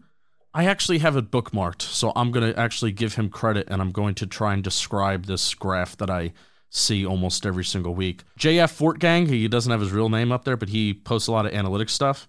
Raw PFF separation grade is on the bottom, and then you have raw PFF catch point and yak grade up at the top as the y-axis. And Darius Slayton is like up there, like with guys like Garrett Wilson, Chris Olave, Jordan Addison. Like Stephon Diggs is even to the left of Darius Slayton, up there in like separation grade. So Darius Slayton, even though he's not getting the volume, I think Darius Slayton's like having a good year, and he is like getting open according to these metrics. So give me Darius Slayton. He needs the ball a little bit more, man. So Darius Slayton's the first pick, and then I'm going to bounce back, and I am going to take Damian Harris. Because I do think if there is a guy that is going to get goal line carries, it will be Damian Harris. And if the Bills have a lead, they're going to rely on him. Well, your little comment of could take Dalton Kincaid was very telling that you didn't want Dalton Kincaid. Yeah. So I'm taking Dalton Kincaid now that he goes into a tradable slot. If I thought he was going to play, he is truly fifth on my big board. He gets a lot of volume for them. I think he's going to continue to have a bigger and bigger role for them and start to create a little more bigger plays. I loved him in the draft. I remember me and Grump talked about him in that way too early draft preview. He's essentially become the Cole Beasley replacement. So I'm going to go Kincaid. Danny, you have your last picks back to back. So this is my tradable pick, right? I can trade this pick? These next two picks you are tradable if they're and the running back of the New York Giants is still on the board, correct? Yes. Oh, yeah. Then I'll take a Saquon Barkley. Okay. I'll take a Saquon because you got to believe in something, and that's my belief. And God, after this, when I tell you, I truly don't know what to do. I truly don't know what to do. I mean, there's just never mind. Yeah, I mean, to me, I don't see an obvious pick. I truly don't. Man, God, jeez. Bobby, you took Kincaid. He has a concussion compared to Dawson Knox, who has a wrist. So maybe it's more likely Dawson Knox could play. Who's this guy right here? Man, I'm just not vibing with any of these things. I'm just gonna take Dawson Knox. If it doesn't work, then I'm gonna trade him. 2 tradable picks. All right, I'm going to take Matt Breida because I don't think Saquon's going to play. God damn it! You should have taken Matt Breida and just hedged that, right? And then if Saquon was going to play, trade Breida. I don't want to get there because if I wasn't up by the time the trade had to be done, then I was screwed. Well, it's Sunday Night Football, so it's not until later in the day. But I guess I'm taking Matt Breida. He might be the Giants RB1. I got him in the 4th round. Justin, finish it off. Ha ha ha ha ha ha ha ha ha. I'll take Isaiah Hodgins. Revenge game. This is a revenge game for Isaiah Hodgins. I am so screwed if Saquon doesn't play because that was my trade option. I don't trust Paris Campbell. Like, what are we doing? Well, they're not even playing him anymore. Not even playing him anymore. Daniel Bellinger got a touchdown. No. 3rd string tight end Morris is an interesting candidate if the first 2 tight ends don't play. So, I mean, Hardy is technically their starting slot receiver. I know I could go there, but he has 11 catches on the year through 5 games. I mean, 2 catches per game. What is that really going to bring me? 2 points. I'll take I could always trade this pick. So if the 2 tight ends play, then I have to jump you, and I will get somebody else that may get more run than their 3rd string tight end. So give me Morris. I thought you already took Isaiah Hodgins. I wrote it down. Oh, wait, don't I have back-to-back picks? No, this is your last pick. Never mind, Isaiah Hodgins. All right, to recap, Justin, who's in 3rd, has Stephon Diggs, Slayton, Damian Harrison, and Isaiah Hodgins. Myself, who's in 2nd, James Cook, Wan'Dale Robinson, Dalton Kincaid, and Matt Breida. And then Danny has Gabe Davis, Darren Waller, Saquon Barkley, and Dawson Knox. All right, it's time for Giant Factors. Our X Factors of the week. Justin, you're up first this week.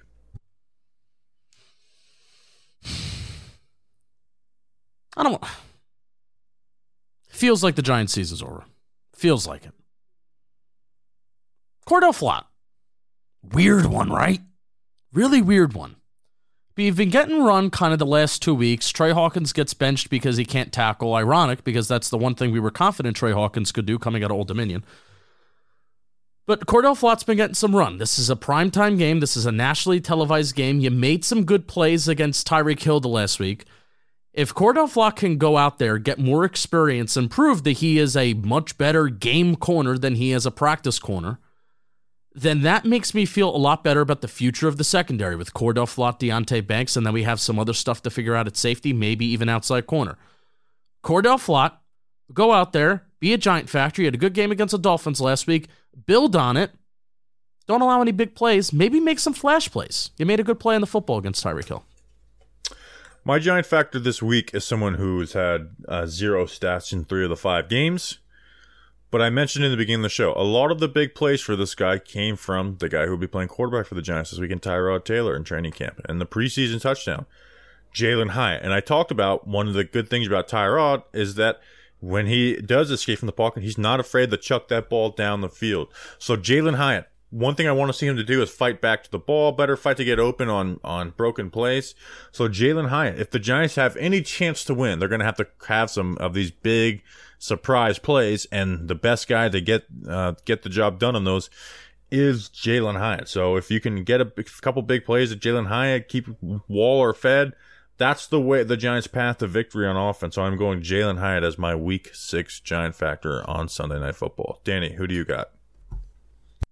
So far, we've seen backups like Cole McCoy, Jake Fromm, am I forgetting someone else? Davis Webb, Mike Glennon.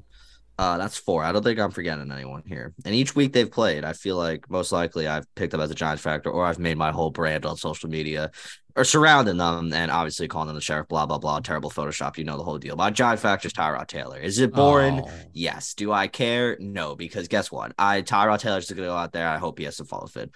Revenge game at Buffalo. I'm just looking forward to seeing Tyrod Taylor play a little bit of Buffalo. I don't know why. He could maybe make it fun. With this offensive line, I don't think he could. I didn't really feel any other Giant factor stood out to me this week. I just felt the need to take a backup quarterback, especially since I took a backup running back. But Tyrod Taylor, have fun with it. Just hurl some deep passes downfield, but play a little recklessly with the football. You know, there's not much to lose in this game. There's nothing to lose because we're already a bad football team as it is. Tyrod Taylor, go out there, have fun, be a Giant factor for the world, and make this game fun. Make this game fun on Sunday and make Buffalo sweat it out a little bit. Don't let them cakewalk it. And stay healthy enough to where Danny's Giant factor next week isn't Matt Barkley or yes, Tommy DeVito. Also, yes, please, to that point as well. I do not want to be Tommy DeVito. Matt Barkley would be funny, though. I really want Matt Barkley signed so I can get one more revenge game tweet in. But Need them all. It's not looking like it. All right, so next is spread picks. Before we get into spread picks, Danny, who are spread picks brought to us by? They're brought to you by our friends over at DraftKings Sportsbook because we're back with another week of football, and DraftKings is helping us, is keeping us in on the NFL action with great offers every single game day. New customers can bet $5, get $200 instantly in bonus bets. Throw $5 down on any of this week's epic matchups to walk away an instant winner. And DraftKings isn't stopping there. All customers could take advantage of 2 new offers every game day this October. Totally doesn't say a different month on the draft, the read. Call to action. Football's more fun when you're in on the action. So download the app now and sign up with code WORLD. New customers can bet just $5 to get $200 instantly in bonus bets only on DraftKings Sportsbook, an official sports betting partner of the NFL with promo code WORLD, WORLD, in case you can't spell it. The crown is yours.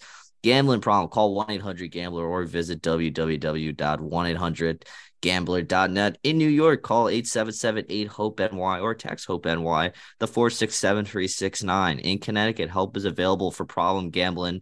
Call 888-789-7777 or visit ccpg.org.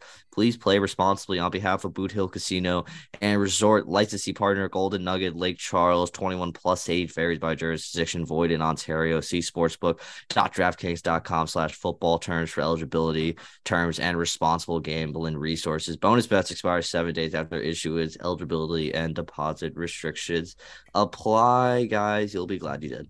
We're glad you did. All right, spread picks. Danny, a couple back-to-back weeks doing good. He's still in second after a 4-3 week. at 20-19. The listeners, they are 5-10 the last 2 weeks, but they built up such a lead that they still are in first at 22-17. I went 3-4. I'm at 18-21. I got to get back over 500 in the next couple weeks. I'm at and then Justin, who was struggling every week, he's 2-5. He's at struggling every year. 15-24 for the year. First up on the slate, we have Thursday Night Football. Broncos at Chiefs minus 11. I love the 11-point Thursday Night Football spread, and I'm always going to take Thursday Night Football is wacky and it's wonky. I'm going Broncos plus 11. I'm expecting Russell Wilson to keep this game as within 10 points. So I'm going Broncos plus 11. The listeners, represented by Brennan Burke, are going Chiefs minus 11. Danny, who are you going? Taylor Swift, rumored to be in the stands again. Bobby knows. I know Bobby loves talking about Taylor Swift. That's just rumors, though. Rumors. That's what TMZ says. Shout out TMZ. I'm going the Chiefs. I mean, like you said, Bobby, I mean, it could get weird and wonky, but I just think this is just one of those games that won't get weird and wonky because the Broncos are just that bad of a football team right now, and it's funny to watch them be bad. Stay humble, Sean Payton, as Robert Saleh said. Justin. I think the Chiefs cover. I think the Broncos defense is that bad. It is really bad and made me, but I was like, you know what?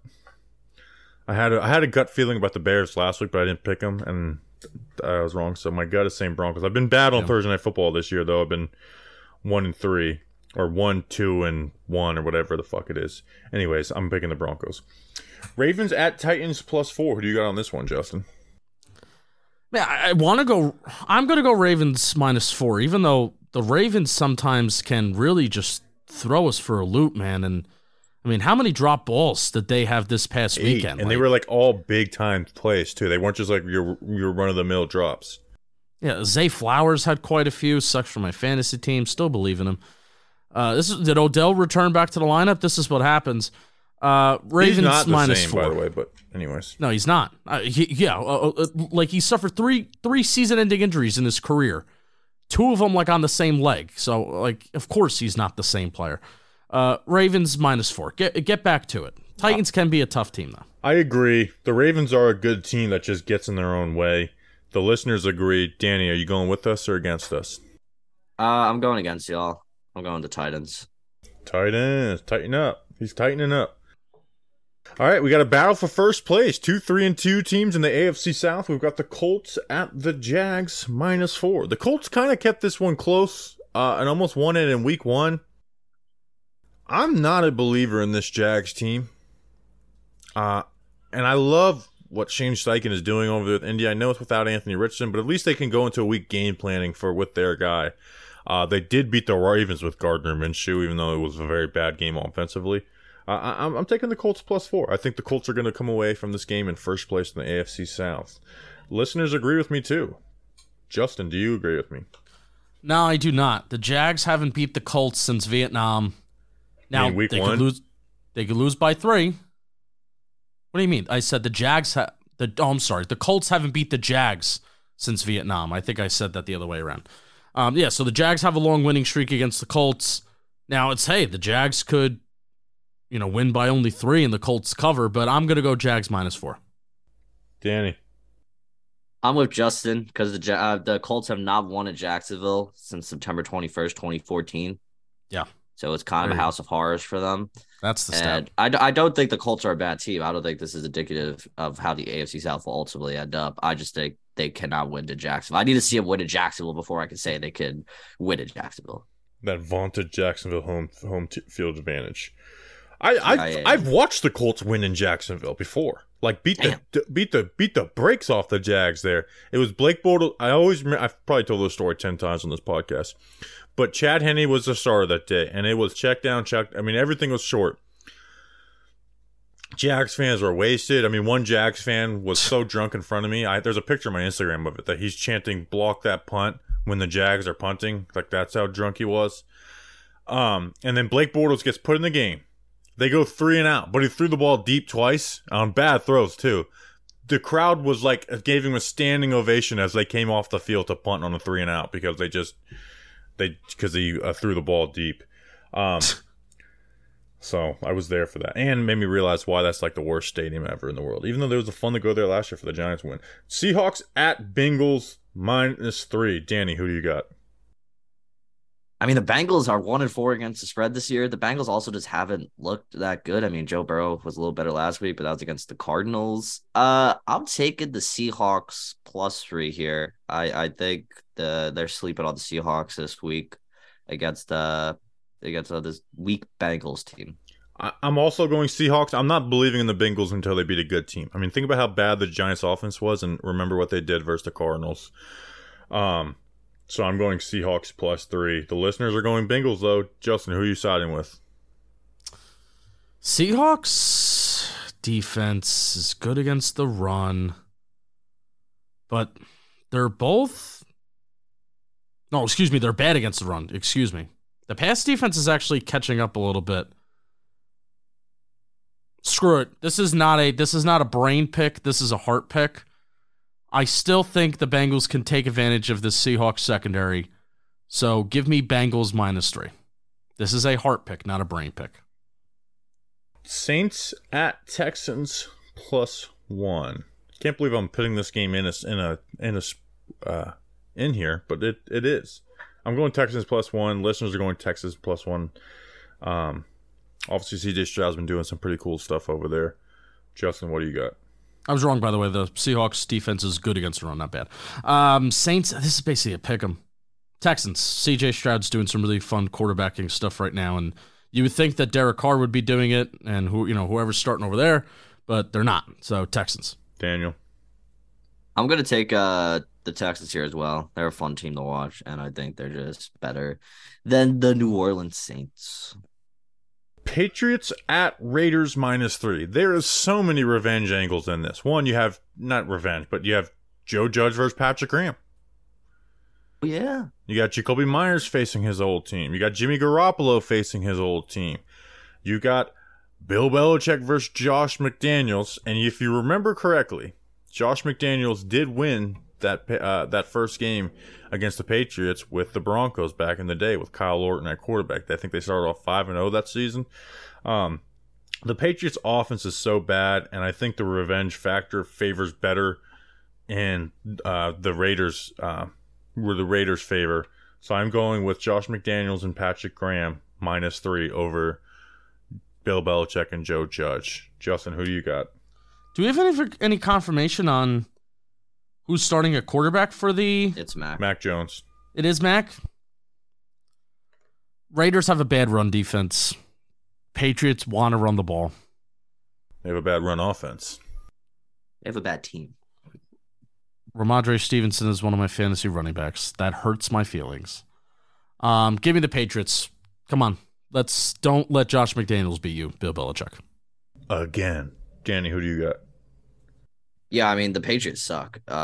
They do. I mean, wow, they're just absolutely terrible.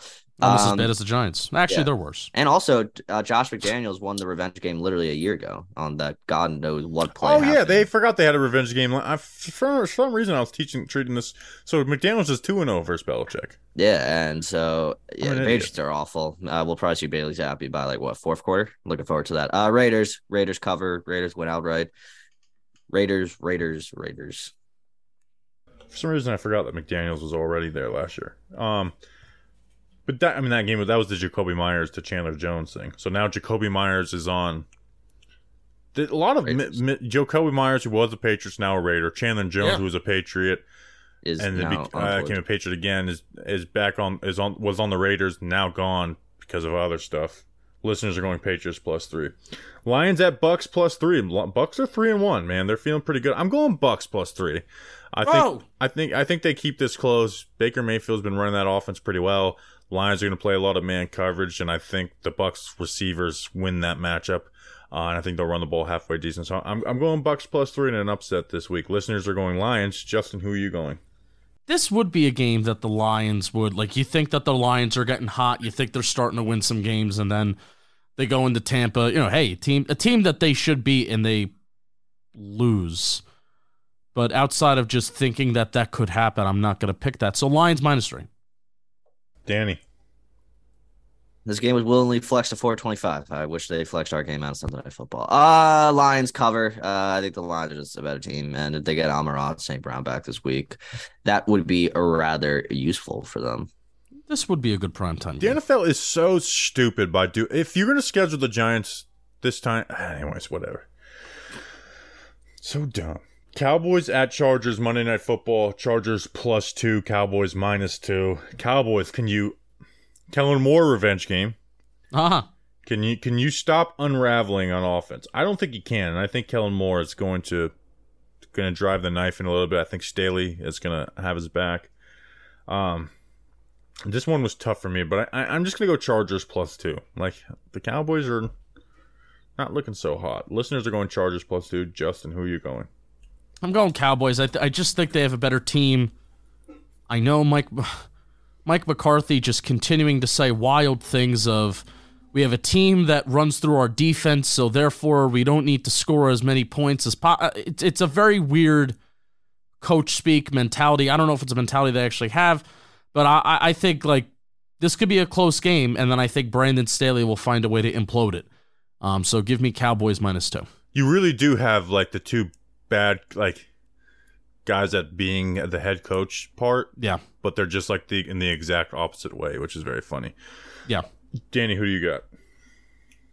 We're going Chargers. I don't know why. I'm just feeling the Los Angeles Chargers this week. Feeling the electricity. The electricity. Haha. Bobby's basically going to be a Cowboys home game, probably, knowing that. But yeah, I'm just going to take the Chargers. Why not? Let's have fun with it. All right, let's see how everything goes this week. Danny, what is your score prediction for Sunday Night Football? New York Giants at Buffalo Bills. Bills in the red, Giants in their, what is it called? Color Rush. Color Rush. Color Rush. Not very much color to it, but that's besides the point. First of all, sorry you guys got to record at 2 a.m. again for this team. Tough look.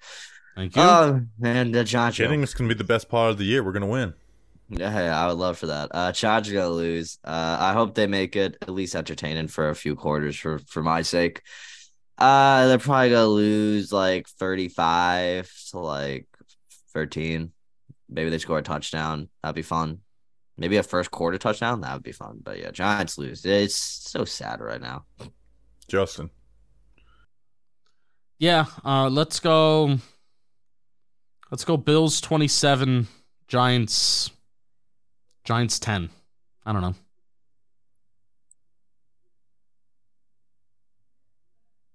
And I got to do this because once this week is over, it's new slates. It's not top teams in the NFL. And I refuse to go into those with as shitty as a mindset as you might have right now. I am going to go Giants 2, Bills 0. It did not happen last year. It had to happen this year. I think was kind of saving it for this. Could we get to this point where this needed to be pulled out? Your backup quarterback, that contributes to it. Giants offensive line has been god-awful. Bills defense is number 5, or top 5 in offense and defense. The revenge will not be enough for this to be a blowout, but the Giants will win 2-0. That's an episode. Wow. We will see you Monday. Sunday Night Football. We appreciate you guys. We truly do. We will see you then. Until then, let's go Big Blue.